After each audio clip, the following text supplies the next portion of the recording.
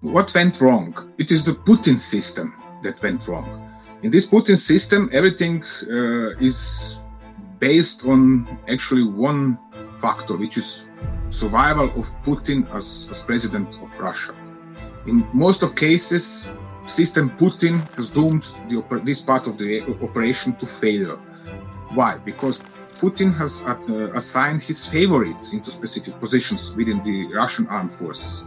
So nobody is going to challenge him if he's got a bad idea. If he says, I think this is what happens, is it very unlikely that the generals are going to be like, oh, hold on a second, because if we do this, then X is going to happen?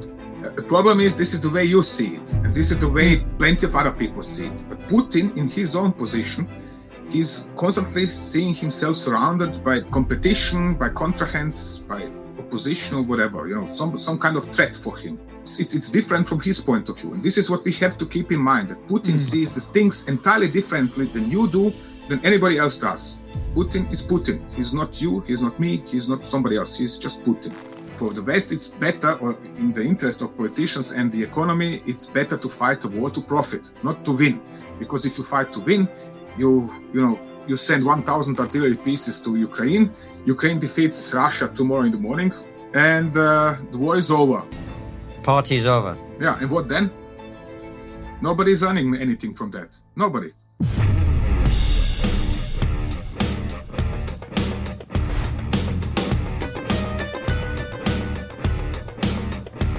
Hello and welcome to Trigonometry.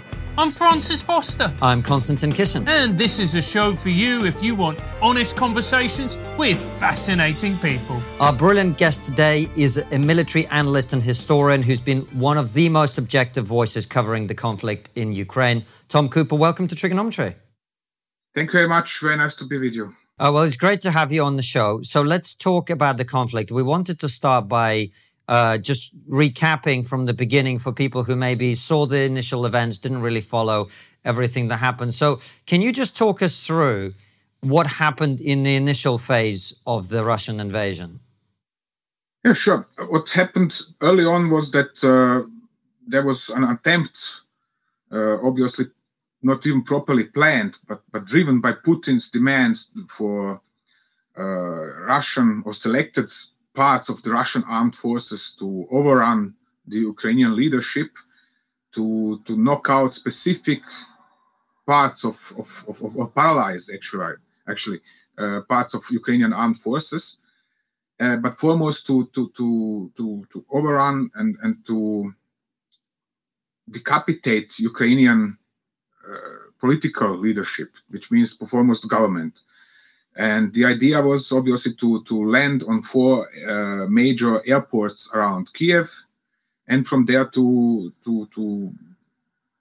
drive into downtown Kiev to whether kill or at least arrest the government and replace it by somebody who would have been friendlier to Putin. That was the original idea. And because of this, the initial ballistic and cruise missile strikes were not as intensive or as effective as they might have been if there was a wish to really knock out the Ukrainian armed forces right from the start and to destroy them, so to say, their leadership as well. The idea was obviously to capture the government, and that everything was depending on this solution, capturing the government, on removing it. And obviously there was a lot of illusion about Ukrainians, so to say, rising to greet the Russians coming in, and eventually 3 days later to hold military parades in Kiev and Kharkiv, and everything is fine and great, and Ukraine is now Russia again. It's really interesting the way you put that, because it's in very simple terms. Now, I'm going to ask you a layman question, Tom, and take this as broadly or as you want to. But what went wrong?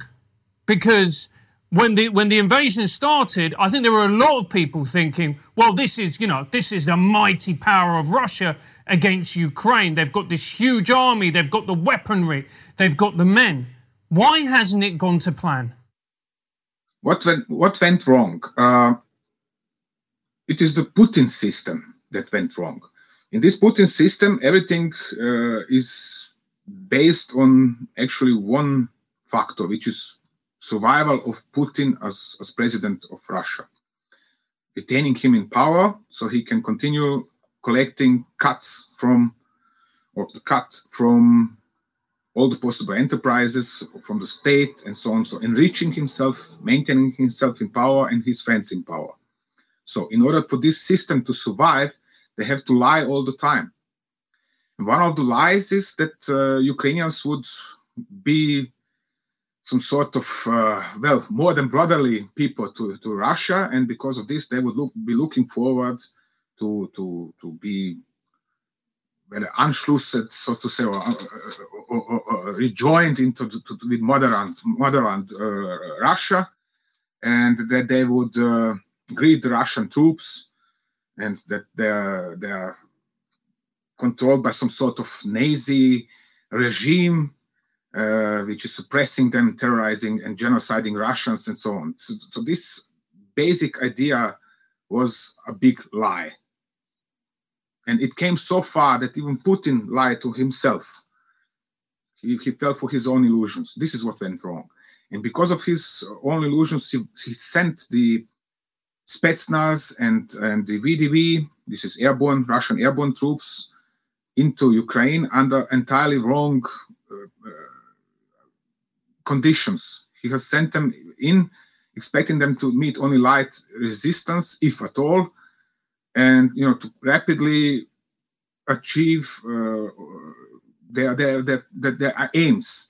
And this is what didn't work, because the Ukrainians rose, and even if there was lots of chaos, and even if there was shock and surprise by this initial attack, they took up arms and defended and fought back. And this is what was unexpected for the Russians. And Tom, when you talk about things going wrong, when you describe the initial phase of the attack, which is attempting to take over the airport and decapitate the regime, it sounds a little bit to me like what a superpower might do to a small country in the Middle East. You come in, you remove the head of the regime, and then you take over. And it obviously didn't go down that way. But after that, we obviously saw these columns coming in from the north, and the big attack in the south, and obviously the push in the east. And those haven't, even in the initial phase, they made some progress, but they were repelled. Can you talk to us about that phase of the invasion as well? Yes, of course. Yes, it was an idea, of a quick takeover that was fundamental to the entire plan, if there was really a plan. The way the things look like, Putin didn't even discuss this plan with Shoigu and Gerasimov. He simply ordered specific field commanders of combined arms armies of the Russian ground forces to, let's say, for example, move the Brigade A from place B to place C and capture the government. It was that simple. And then the idea was to follow up, because these light airborne troops and special troops, they cannot hold any kind of area for an extended period of time. They cannot do that on their own because they're lightly armed, and they cannot do that without supplies. This meant that they have to follow the light troops, and this is also part of standard Russian war-fighting doctrine, so to say. They were to be followed by ground troops, which in the case of Russia is always mechanized units. They do not call them mechanized, they call them tank units, or they call them motorized infantry or whatever else, but they are mechanized units, and they were to follow and to secure, to help the special forces and airborne forces to secure the areas they have taken during the initial strike. And then came again, what happened as next was twofold, so to say. In most of cases, system Putin has doomed this part of the operation to failure. Why? Because Putin has assigned his favorites into specific positions within the Russian armed forces. Favorites who were permitted to enrich themselves on condition of unaccountability to anybody except to Putin, and on condition of providing him with his cut from all the money they were pocketing all the time. This is how Putin's system Putin works. Works so that you appoint your friends and less of family members, but foremost friends or aides or associates or whoever into specific positions where they are cashing from huge contracts they are signing with the state, and then they're overpricing all the time. And from this income, they are financing Putin. And when he needs something, he just needs to call, and he's getting his money or his favors or whatever else in return for appointing people to such positions. And it's the same in the army. On the other side, because of this, the army has never completed its reforms. It has never really converted itself into a professional force, and the generals commanding it are incompetent. They are Putin's favorites, but they are not there because of merits, because of their skills or capabilities, but because they are Putin's favorites. Solely for this reason. Are you tired of using bulky old wallets, giving you a bulge where you don't want it to be? My old wallet was massive, so it brought all the ladies to the yard, which was a huge distraction and got in the way of my esteemed work on trigonometry. Ridge wallets have an incredible solution for you. This is mine, sleek, stylish, and with an industrial look to it. It can fit 12 cards with cash on the back using a clip like this one or a strap. We've got one for the whole team. I've got one, Francis has one, even our producer Anton has one, but he's from Liverpool, so he flogged his on the black market. The great thing about Ridge is that they give you a lifetime guarantee, which means if you want, you can have only one wallet for the rest of your life. Ridge are so confident in the quality of their product, they will give you 45 days to test drive their wallets. That means you can get the wallet, use it, and if you don't like it, you can return it within 45 days. And that's not all. For every $1 you spent on the Ridge Wallets website, you'll be entered into a competition to win a brand new upgraded Ford Bronco. Or if you can't drive like Francis, then you can win $75,000 in cash. Winners will be announced in October, so get spending. Because Ridge are such great guys, they're going to give you 10% off and free worldwide shipping and returns. To take advantage of this incredible offer, go to ridge.com/trigger. That's ridge.com/trigger and use our special code, which is, of course, Trigger. Tom, isn't it also part of the problem as well? Like, you've got a guy like Putin at the top who, to put it mildly, is a little bit ruthless, right? So nobody is going to challenge him if he's got a bad idea. If he says, I think this is what happens, is it very unlikely that the generals are going to be like, oh, hold on a second, because if we do this, then X is going to happen? Yeah. The problem is this is the way you see it, and this is the way plenty of other people see it. But Putin, in his own position, he's constantly seeing himself surrounded by competition, by contrahands, by opposition or whatever, some kind of threat for him. And this is why he has established, for example, the Rosguardia. Rosguardia is a paramilitary force which is responsible solely to Putin. It is not responsible to the Ministry of Defense in Moscow, but it is responsible solely to Putin. Why? Because he wanted to make sure that in the case that the armed forces would stage a coup against him, he has his own military force to counter such an operation. So you have the Rosguardia as sort of Praetorian Guard for Putin, responsible solely to Putin. You barely see it fighting on the front lines in Ukraine, but it's always in the rear, securing the rear areas, towns behind the front line, villages behind the front line, checking what is the local population doing, but also keeping an eye on the Russian armed forces fighting on the front line. So Tom, therefore, it's different from his point of view. And this is what we have to keep in mind, that Putin sees the things entirely differently than you do, than anybody else does. Putin is Putin. He's not you, he's not me, he's not somebody else. He's just Putin. Well, Tom, as someone who's from Russia, I hear everything you're saying, and it's very familiar to me, both about Putin and the military hierarchy and so on. But people would argue that while obviously there were failures from the Russian invasion at the beginning, they did manage to capture significant territory in the northeast around Kharkov. They managed to capture a huge swathe of land in the south. That's the point, yes, yeah. Yes, they managed to eventually grind down the resistance in Mariupol in the southeast on the Sea of Azov and capture that. They've made significant progress in the Donbass. It's cost them a lot, but they have over the last 6 months. Yes, eventually they had to withdraw from Kiev and so on, but they've still made a lot of progress. I think a lot of people would credibly argue. Why were they able to do that? That's the point. There was the only part of the Russian, what this initial Putin's plan for takeover of Ukraine that did work was in the south, where also the most combat experienced element of the Russian ground forces was deployed. This is the 58th Combined Arms Army. And next to it, there was the 49th Combined Arms Army.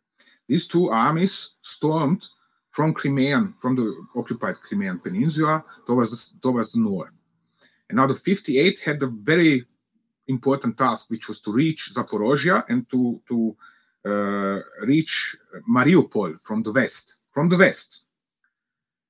And the 49th had at least as an important task, which was to take Kherson, take Mykolaiv, and then advance all the way to the border with Moldova, where there is a part of Moldova east of the Dniester River, controlled by Russian separatists, so-called Transnistria.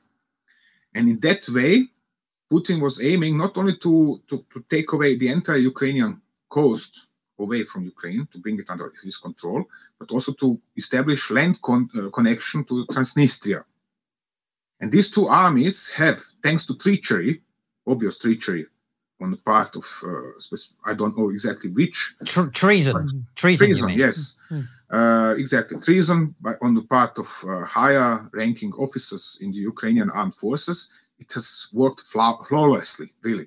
They have reached Kherson within 2 or 3 days. No problem. They have closed the siege of Mariupol within 2 days.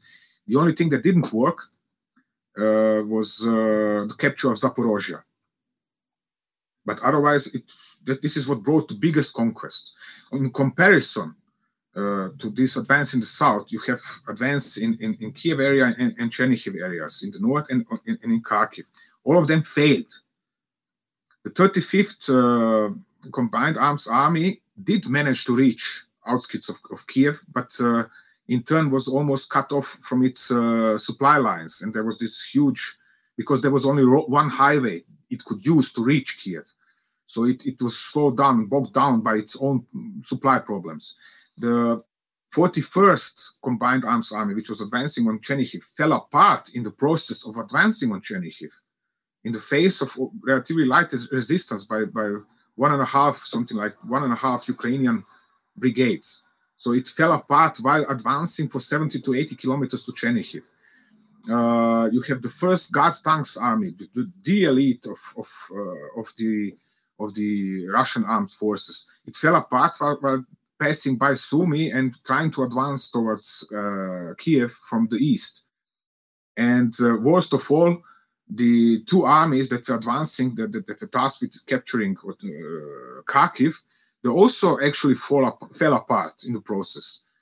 I mean, there were only 2 Ukrainian brigades offering serious resistance in the Kharkiv area during the first week of war, and they didn't manage to drive around the city. They didn't even manage to drive. They did manage to drive into the city for a few hours, and they were destroyed to the last almost. So this northern part of the invasion failed miserably. This is where the Russian armed forces failed on Putin, from Putin's point of view. And this is why he's terribly mad about them already since months. Also why he's punishing them by these constant orders for assaulting heavily fortified urban areas of eastern Ukraine ever since. On the contrary, in the south, he just ordered, okay, you have taken what you have, secure it, and that's fine with me. They are not punished so much. They are even reinforced by airborne troops now in August. So, Tom, looking at the situation now, Do you think the Russians are going to be happy with what they have, or would they regard this invasion as a failure at this particular moment? Okay. When we talk about Russians, I'm a little bit insistent in this regards. There is Putin, then there are Russian, let's say nationalists, chauvinists, extremists, whatever you want to call them, and then there are Russians, okay? Now, Putin is not happy, but because he's all the time forced to downsize his aims for what he wants to do in Ukraine. Initially, he wanted to take over all of the country, then just the country east of the Dnipro River, then now, just secure Luhansk and Donetsk and Kherson and Zaporozhye. Meanwhile, he is even to less than this, and so on and so on. Then you have the Russian extremists who are actually misused by Putin for his purposes. And this is where you get the story about history of Russia and Ukraine is so complex and blah, blah, blah, blah, blah. They're daydreaming about things, and have actually no other purpose but keeping or helping keep Putin in power.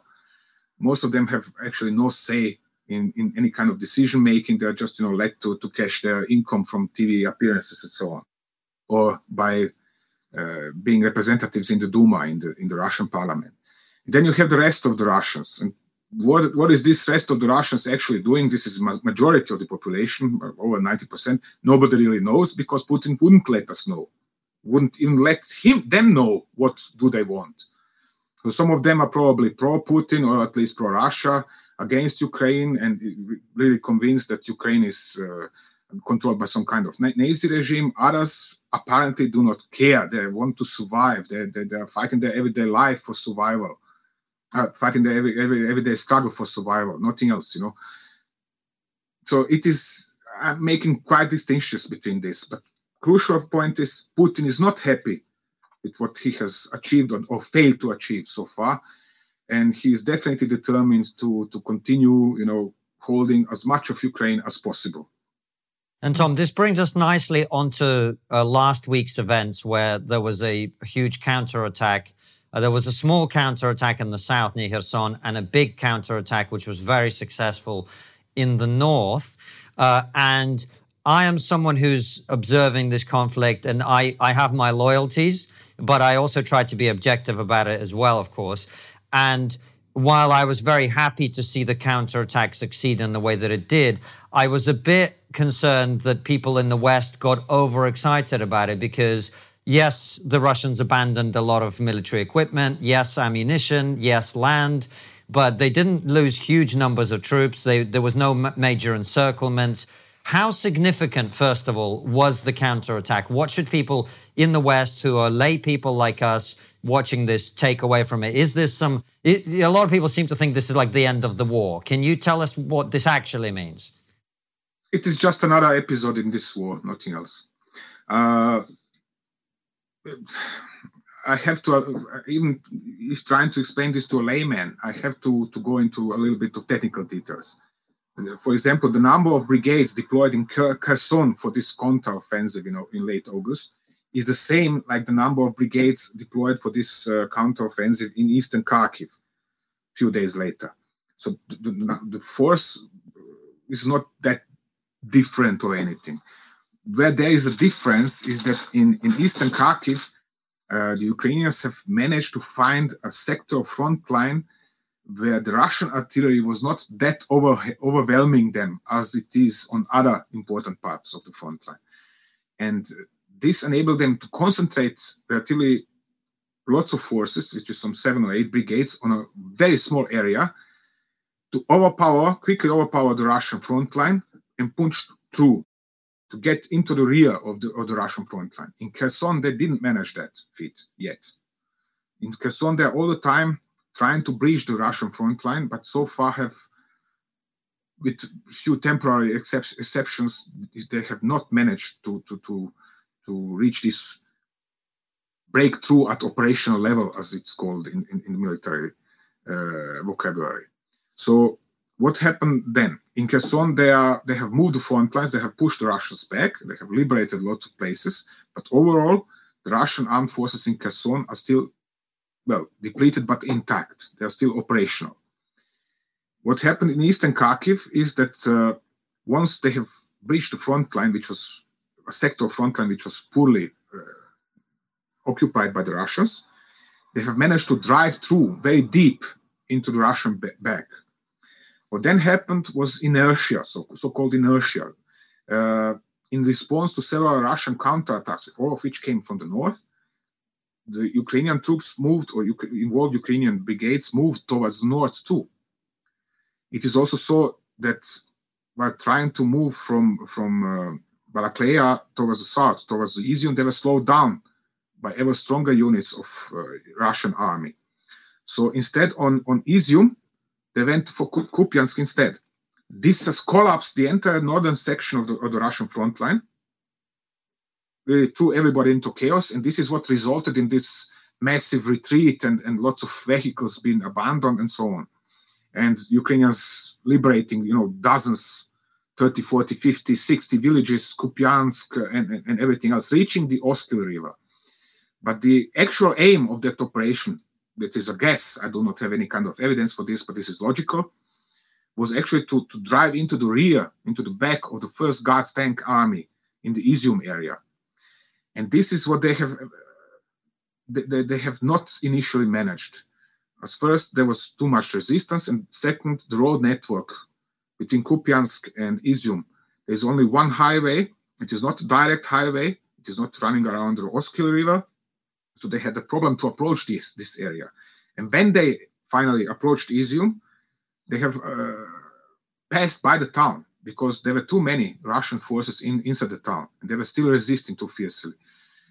And at that point in time, it would have been crucial for the Ukrainian troops on the southern side of the resulting bulge, so to say, to punch through the Russian front lines and to close the trap, so to say, around the 1st Guards Army. They have attempted to do so, but they didn't manage that. And this is why the 1st Guards Army actually managed to run away, to escape. Of course, it has lost 100, 150 tanks and around 100 armored fighting vehicles and so on. But if you check the losses, you can see that the Russians lost very few artillery during this operation. It is something like 18, 20 artillery pieces. This is nothing. One should keep in mind that the entire Russian front line is held together de facto by their artillery, by their superior artillery. So if they would have suffered a loss of 100 heavy guns, that would have been a massive loss for the Russians. But tanks and infantry fighting vehicles and armored personnel carriers, Putin cannot care less because it's not hurting him. He has 10,000 of these stored somewhere, around Russia. He can always replace them. But artillery pieces, this would have been much harder to replace. And on the contrary, they have managed to extract most of their artillery towards Svatove area. And those, as much as an immense success, especially because it is the first major Ukrainian offensive that has really been successful on its own, so to say, where Ukrainians have really beaten the Russians. And this is why it is important. This operation is far from ending this war. It is just another episode in this war. The 1st Guards Army has started itself. The Russians have established a new front line along the Oskil River, and that's it. Now the Ukrainians have to find another place where they are going to attack again and perhaps achieve something similar. In the meantime, we shouldn't forget that Russians remain on offensive, on initiative, all the way further down south, southeastern Ukraine. They are still attacking Bakhmut, they are still attacking along the former line of control, and so on and so on. So it is far away from ending this war. And Tom, are there causes for optimism? Because I was reading some of your articles on Medium. There's a lot of, I think it's weaponry that the Ukrainians haven't yet received yet, which means that they'll be strengthened when it comes to the battles in the coming months. For cautious optimism. The point is that, yes, the USA has promised yet more weaponry, but most of that is ammunition. Ukraine is not about to receive yet more heavy artillery, and that is the problem. Russia remains superior in regards of artillery and vastly superior to Ukraine, just like before these two operations. This is what is holding Kherson together, Russian forces in Kherson together. This is why their front line is not collapsing, because they still have more artillery than Ukrainians over there, which means they are still capable of hampering Ukrainian attempts to drive between their Russian fortifications, between Russian strongholds, and outflank them and cut them off from their supply lines. This is the reason why that's so important, the artillery. And we don't. The West still hasn't taken care to provide enough artillery to Ukraine. And this is not going to change anytime soon. Why not, Tom? Why not? Well, as we can see, it's a little bit complex issue. For example, the United States and the European part of the NATO have lots of old artillery pieces, caliber 155 millimeter, in their reserve. They are stored for 20 years, sometimes longer, and so on. They're not in use, but they're not delivering them. What they do deliver are artillery pieces or weapon systems which are currently in production. Why? Because this is bringing profit. It means that governments, whether the US or governments of the European part of the NATO, can spend to buy yet more weapons that are currently in production from the defense sector. This is pure profit, nothing else. This is the sole reason. Tom, why is that so? Why is that so? This is because the defense sector, the companies which are selling these weapons, which are manufacturing them, this is like in every other aspect of our economic life, they are bribing governments to buy weapons, not to deliver reserve or old ones from the reserve. That's how it works. What I was going to ask you then, I suppose the obvious question is, does the West actually want Ukraine to win? Yes, but the West does want Ukraine to win. But it's in the West, you do not have, the politicians in the West, they do not have this clear idea of fighting a war to win. For them, fighting a war is an opportunity to profit for companies, for private and corporate interests, supporting them, paying their election campaigns and so on, for such interests to profit. So you have the same situation like all the time since Vietnam already. Vietnam, Afghanistan, Iraq, For the West, it's better, or in the interest of politicians and the economy, it's better to fight a war to profit, not to win. Because if you fight to win, you send 1,000 artillery pieces to Ukraine. Ukraine defeats Russia tomorrow in the morning. That is now hyperbole. And the war is over. Party's over. Yeah, and what then? Nobody's earning anything from that. Nobody. But if you keep Ukraine afloat and supply it with weapons which are currently under production, your sponsors in the rear, the guys in the shade, in the shadow, they are profiting, everything is fine, and we go on just like nothing happened. The only thing disturbing all of this, the party, is this story with gas deliveries and high energy prices. Oh gosh, this is a little bit disturbing because, the population is against this and we have to do something and curb the high energy prices. We have to keep this under control in order at least to pretend we are trying to keep them under control and so on, although it would be very easy. But, well, that's liberal democracy and economy. And Tom, what difference is winter going to make to this conflict? Because it's around the corner in a couple of months and Ukrainian winters are notoriously bitter. Yeah. Well, it's going to bring bigger advantages for Ukraine. Primary reason so far why the Russian armed forces were relatively successful, which is actually just one segment of Russian armed forces. This is the ground forces. Have been successful the last, let's say, since April, since it got warmer in Ukraine, is the combination between their UAVs, Orlan 10 in particular, and their artillery. Orlan 10 is rather primitive military system. It's not even military. It's actually only the fuselage and wings are military grade. Everything else is actually bought on open market. Canon cameras and Canon video cameras and ECM systems. Everything they install into these UAVs is civilian-grade equipment, which means that it cannot work at temperatures below 5 degrees centigrade, which in turn means as soon as it's freezing outside, the Russians are going to be blind along the battlefield. And then they are going to have huge problems with finding the Ukrainians along with that. This is why Russians have now rushed to buy UAVs from Iran, because Iran, thanks to Chinese support and technical support and know-how, and even organization of production in Iran, Iran is capable of delivering military-grade UAVs. So the Russians are obviously planning to replace their own UAVs, which are useless in winter, by Iranian UAVs. We're going to see if this is going to be effective or not. But generally, Ukraine should be on advantage. So that's very interesting, because I would have thought that it would, it would help the Russians, because they push them back and they can.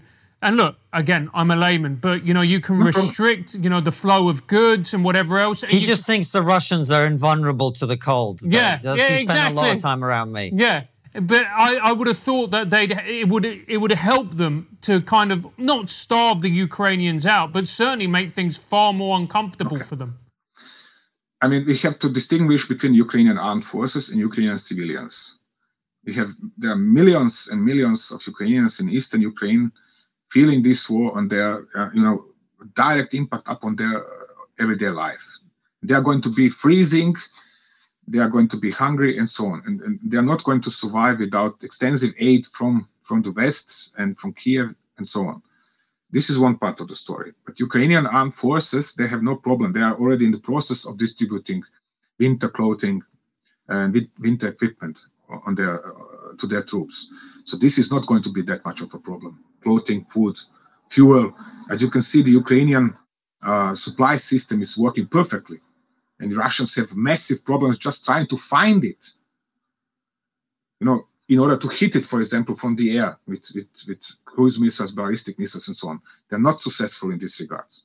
So this is not a problem for the Ukrainian armed forces. On the contrary, because of the system Putin, and because of all the lies with which they are feeding their people for decades already, and because now they're starting to realize the extension of these lies, the morale is very low.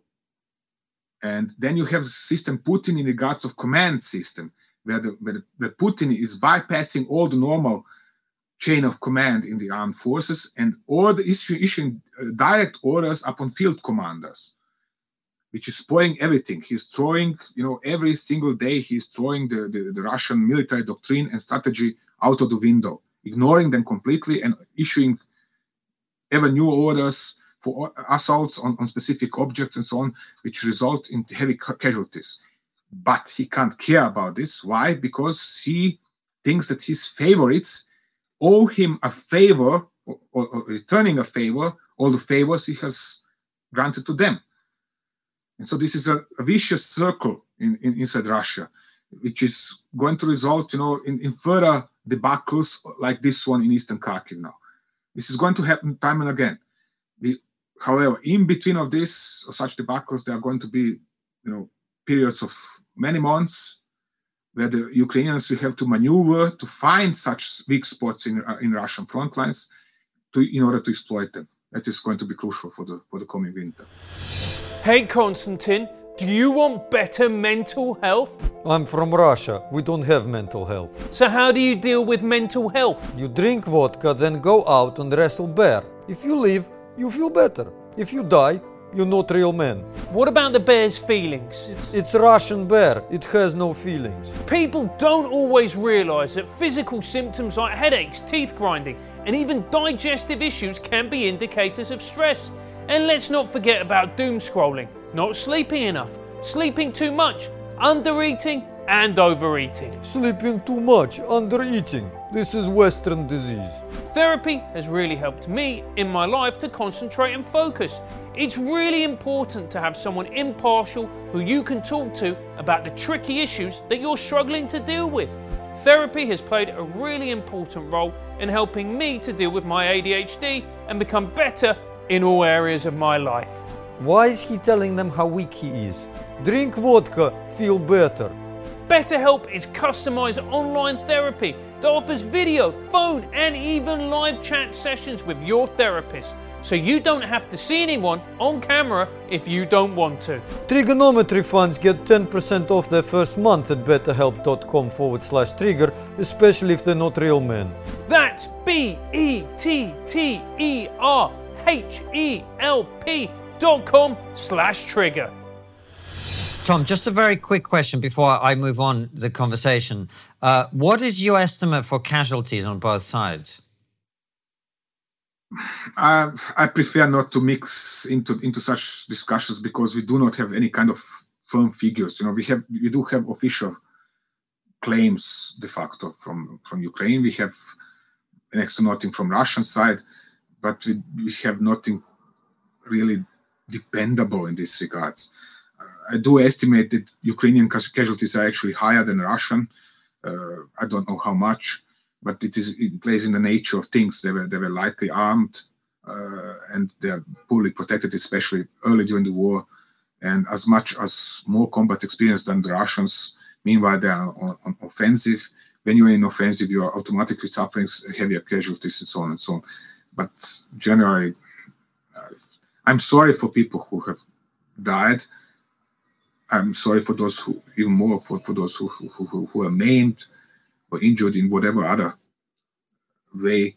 But I find it pointless to talk about casualties because it's leading nowhere. We are discussing propaganda from both sides, and discussing propaganda is pointless. Sorry for that.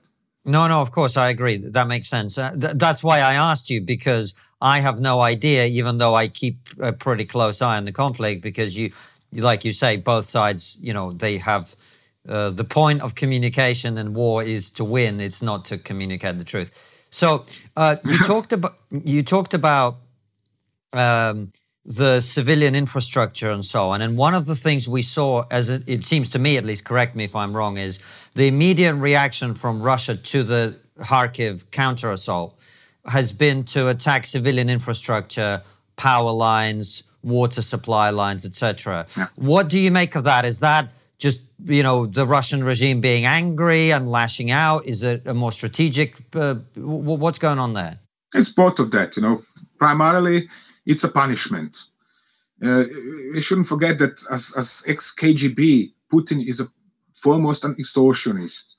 He's going to blackmail everybody and everything. He is ruling by blackmail. He came to power by blackmail. He's ruling by blackmail, and his sole political program is, whom can I blackmail today? And it is the same in this case. Okay, you Ukrainians are resisting me, then have something of this. Here is your resistance. I'm destroying your infrastructure. It's as simple as that. Punishment. I see.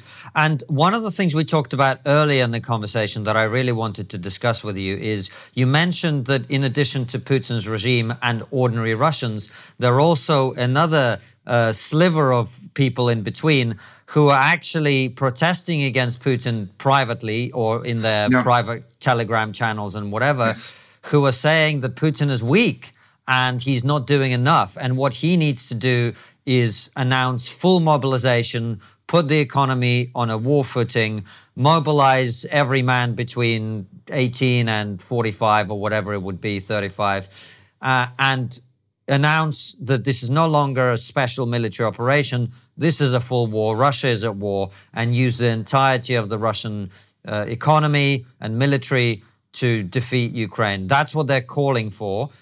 That hasn't happened so far. Do you think it will? No, it's not going to happen.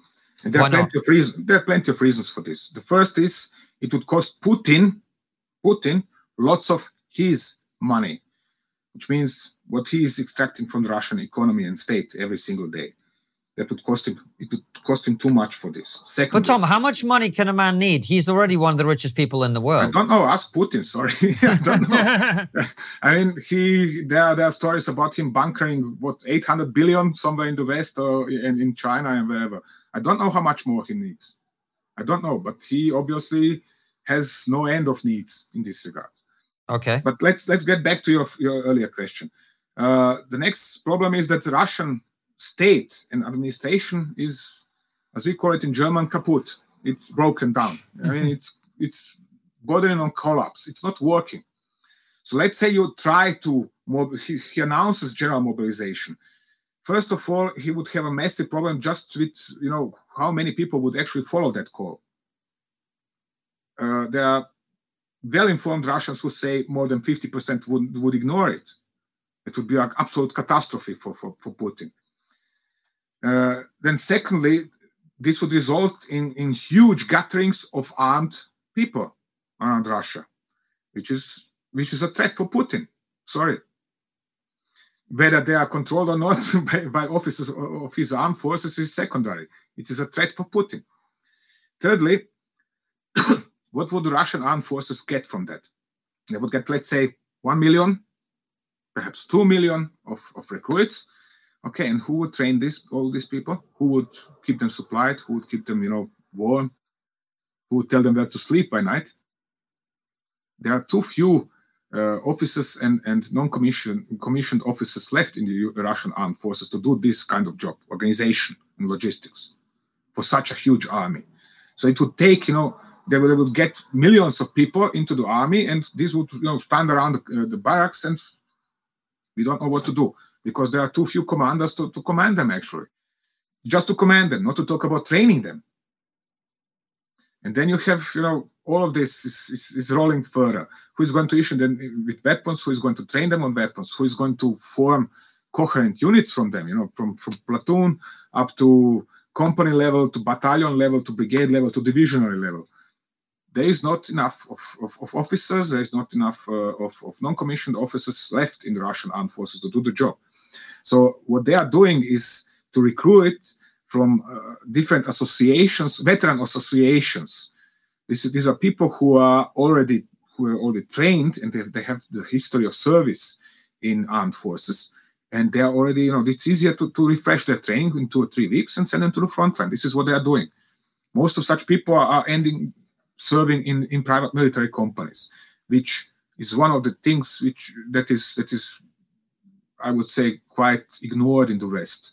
Just how many battalion tactical groups, for example, Redut, private military company, or Wagner, which is much better known, have on the front lines meanwhile. How dependent on their operations is Putin meanwhile. This is something nobody's talking about. Everybody's talking about Russian armed forces. But whenever you check all the major advances of Russia of the last 4 or 5 months, it's always a private military company that led the advance, that led the penetration of the Ukrainian front lines. So, but Tom, surely it's working a different way. There is a mobilization already, but it's I want to come back to the PMC. Way. Yeah, Sorry, I want to come back to the PMC, but go ahead, Francis. No, but Tom, see, maybe I take a romanticized approach to this, and I think to myself, nobody is going to fight harder for their country than a Ukrainian soldier or a Russian soldier. What you're saying is these people are effectively mercenaries. Yeah. But doesn't that mean that they're going to have less allegiance to the cause that they're fighting for because they're there to get paid, essentially? What should an average Russian fight for in Ukraine? It's as simple as that. Okay, Putin is promising, you can take loot with you, and if you get killed, your family is going to get a new Lada. Oh, great. Would you like to go fighting somewhere for a new Lada? I wouldn't. As simple as that. So, what Putin is getting is some, so to say, outcasts in his armed forces, or weapons freaks, and such people. They are already serving in armed forces. When they get shot away, he has to find some kind of replacements. So the easiest way to finding a replacement is not a mass or general mobilization, but recruiting veterans. And this is what he is doing. And this is how he come already so far that even veterans of the Soviet war in Afghanistan in the 1980s are serving on the front lines. These are people in their 60s. Yeah. So this is how it works in Russia, because normal way doesn't work. What is normal to you or to me here in Europe, in the UK or in the United States is not normal in Russia. Russia has its own normality, and this is entirely different than in our case. You shouldn't forget that 50% of Russians do not even have a water closet inside their home. They have to go outside into some kind of cabin. Okay. So what shall they fight for in Ukraine? It's either for loot or for Lada in the case they can get killed or something else. But they are not. Or for money. or for money in a private yes. military company, as you say. So this is what I was going to ask you about, because I agree with you. I've been following, and it seems to me that all the breakthroughs, certainly in the Donbass, are being made by these private military companies. So why is their combat effectiveness higher? Because I see videos of Yevgeny Prigozhin, the head of Wagner, recruiting people from prisons now. How are they, that's what they're doing, how are they having such success relative to the rest of the Russian armed forces? Well, relative success, because they are drafting, they are recruiting veterans, people who have combat experience, who have served. Whether you take Wagner or Redut, these are the leading private military companies in Russia, especially. But let's ignore Wagner, which is well known for a while, and let's take Redut. Redut is based right next to major airborne units in Peskov area. So this means they are neighbor. As soon as the day after you have quit your service in the airborne forces, you exit your barracks, and vis-a-vis there is a base of Redut PMC. So what shall you do? Russia is huge. Perhaps you have already some other job. Perhaps you're going to find a job in some kind of private security company inside Russia or not. But let's say in a significant percentage of cases, you're not going to find any kind of job, or at least not in better paid, but what Redut is offering. So you go to private military company. And by serving in such a company at earlier times, you had an outlook of seeing something of the world, serving in Syria, in Libya, in Central African Republic. Excuse me, I'm smiling about this or laughing about this because, for average Russian, it is a lot. They do not manage to travel around. They do not have the money for that. It's true. Yeah. So what do you have now? You have incentives. Okay, let's go serving in Redut. And Redut is full of former airborne troops, veteran airborne troops. And they are sent to Kiev together with airborne troops and Spetsnaz at the start of the war. Nobody's talking about this. I don't know why. But they were there. They lost an entire battalion tactical group in Kiev or on approaches to Kiev. Nobody's talking about that. Not even Ukrainians. I don't know why. So it's a strange situation, actually. I think we are not paying enough attention at this aspect of Russian war effort, so to say. But if you check the associations of such of veteran associations of paratroopers, airborne troops, of Cossacks, of this and that, this is over 1 million of people. So this is enough, huge enough pool for Putin to recruit from them. And Tom, why isn't it, if you say that winter is going to favour Ukraine more, why isn't Putin just going to go all in and just go, right, we need to make the gains now. Let's go all in, let's demoralise them, let's defeat them, and let's get this over with as soon as possible. He's doing this all the time. He's doing this all the time. The problem is just that due to system Putin, it's not working. He was promising this Kinzhal hypersonic missile, which is going to destroy any kind of enemy against which there are no defenses. Half the NATO is crying about, we don't have these defenses against this weapon. Yeah? And what happens? Eventually, Kinzhal is impossible to make operational without Western information technologies. So what happens then? He fires one in, April or something, or March. He fires another one about a few weeks later, and then now he has ordered a third deployment, and the missile just crashed inside Russia. It's not working. And why is it not working? Again, because of system Putin. Imagine running a high-technology enterprise under Putin's rule. You can't do that because you need a huge investment of money. But Putin is not investing into the Russian economy. He's bunkering his money somewhere in the West or in China or wherever. So you are now a CEO of, let's say, a small enterprise. You launch something in a garage, and you want to develop ITs, and you want to make hardware. You need hardware for such an enterprise. Where do you get this hardware? Russia is not manufacturing it. You have to import everything from the West. And this is already the crucial moment.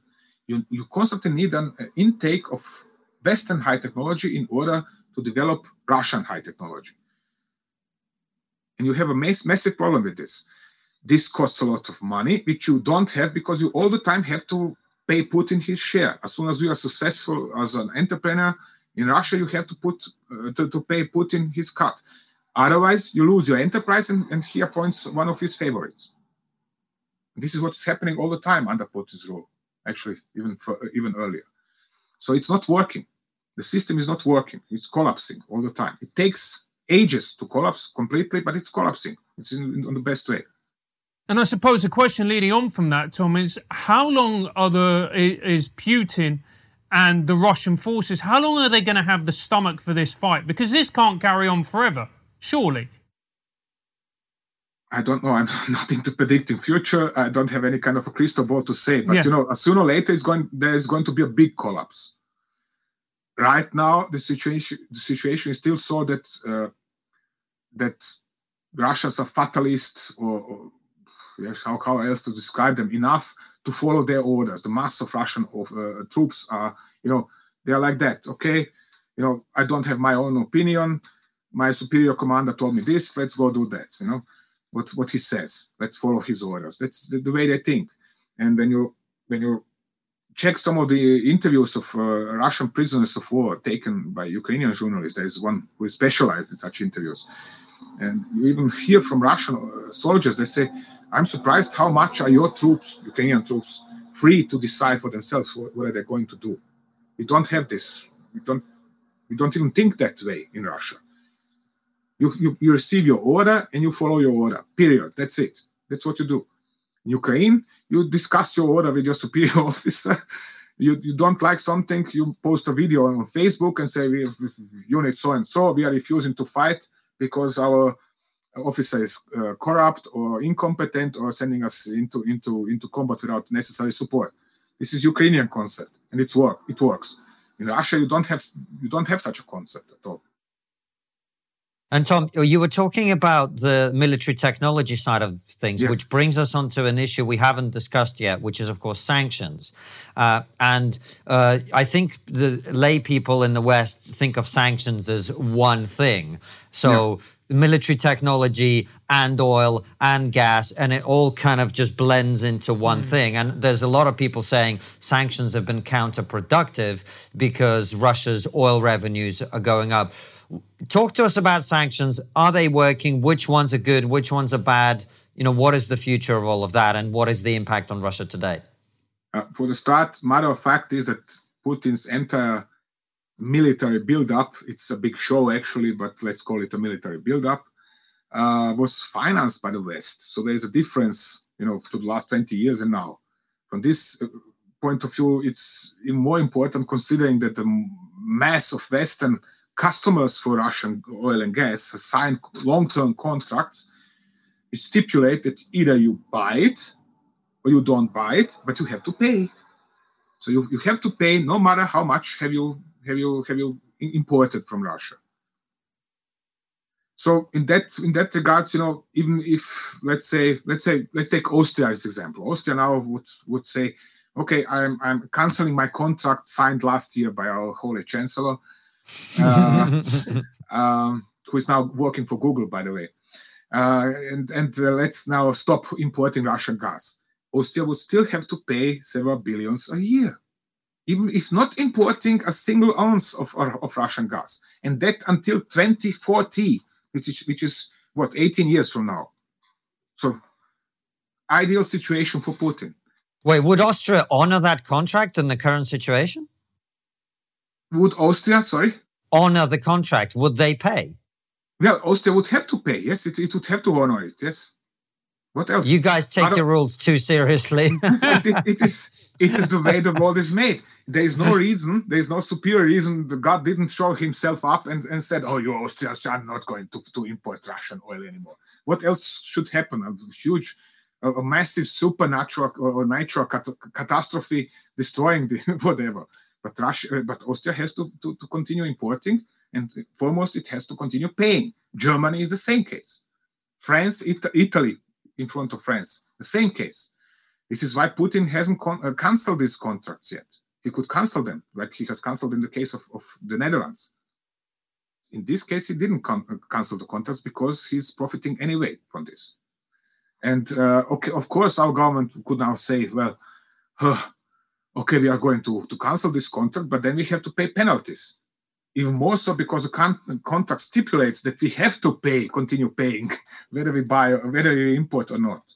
So, it's... Okay, so those sanctions, I'm assuming, are not going to have the effect the West wants. No. What about military technology transfer and all of that? This is hurting very much. It is, for example, the freezing of federal Russian reserves hurt Putin massively. It took away something like 25% of his money. Then high technology, freezing high technology. This is by far not exploited enough, this field.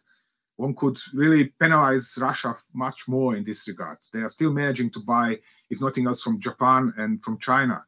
Okay, China is even more reluctant to sell high technology to Russia these days than Japan is or South Korea is. So there is still a lot of opportunity in this regards. One could still hit Russians much harder in this regards. But it shouldn't mean that sanctions are not hurting Russia. They're hurting it badly. And we are going to see how much just during this winter. And it starts hurting the Russian population as well. What's that going to look like, Tom? When you say that it's hurting, what is that? What are we going to see in Russia? Well, in worst case, what is seems sometimes around 1917 that Russians do not like to be hungry and freezing in winter. It could happen the same. It could be the same, exactly the same, like in 1917. Where it was women working in ammunition factories which rose us first, and then the October Revolution began. We are going to see. Perhaps it's going to happen, perhaps not. I don't know, but it could happen. Let's say this way. So, are you optimistic about the future, Tom? Has this got better?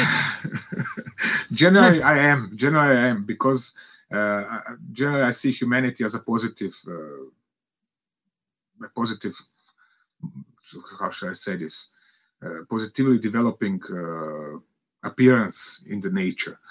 I mean, we are doing lots of idiotic things and killing each other and killing the nature and so on. But sooner or later, at least 5 before 12, you usually get sane. After hitting the wall with our foreheads some 500 to 1,000 times, we usually get sane and reasonable and start doing things the right way. So I think it's going to be this way in this case as well. I'm optimistic about the future. Well, on that happy note, at least, Tom, we will wrap it up there. We're going to ask you a couple of questions for our supporters that they've already submitted for our locals. But before we let you go, and by the way, thank you so much for this. I'm sure we would love to have you back when there's more developments in this conflict in the future. But the question we always ask our guests before we let them go is, what is the one thing that we're not talking about as a society that you think we really should be? Except for this war. No, I mean this seriously. I think we should generally be discussing Putin's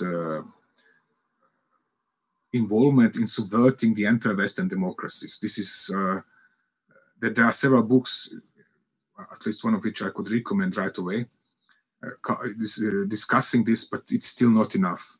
But he has seriously subverted our societies, I mean, from inside out.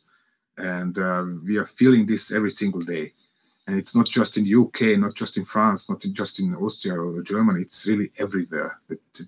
He has the presence behind the curtain, so to say, and he's still pulling strings around. This is one of the things. And the other things Tom, what does that look like? What are you talking about? Putin has a massive, they call this black cash, massive amounts of money on accounts owned by his favorites in the West.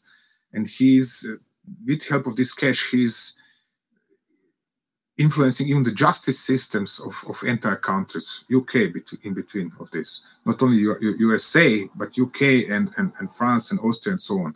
So these are immense volumes of money which he's using to subvert our societies. And this is what I think should be intensively discussed and sorted out. Nothing happened so far to anybody in these regards. Nobody was, made responsible for letting himself or herself being bribed by all this money. It is actually destructive for our societies. I agree with you. Tom Cooper, thank you so much. Where can people read your updates? Tell everybody where to find your work online. Well, it's the easiest is on medium.com. If you check Ukraine war and Tom Cooper, you can easily find the link.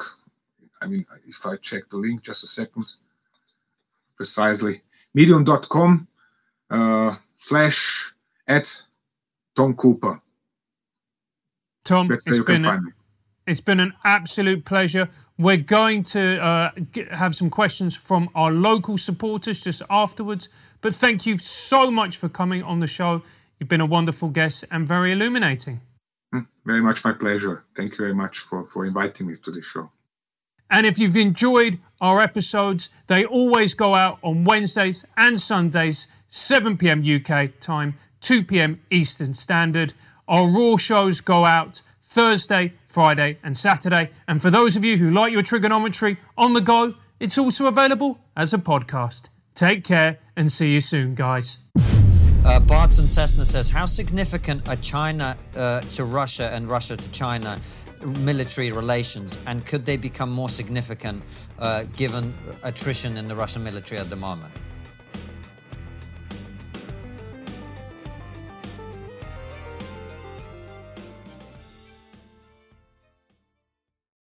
Before you go, consider joining our exclusive member feed. As a member, you'll get ad-free and extended interviews. Click the membership link in the podcast description or find the exclusive episodes link on your podcast listening app to join us.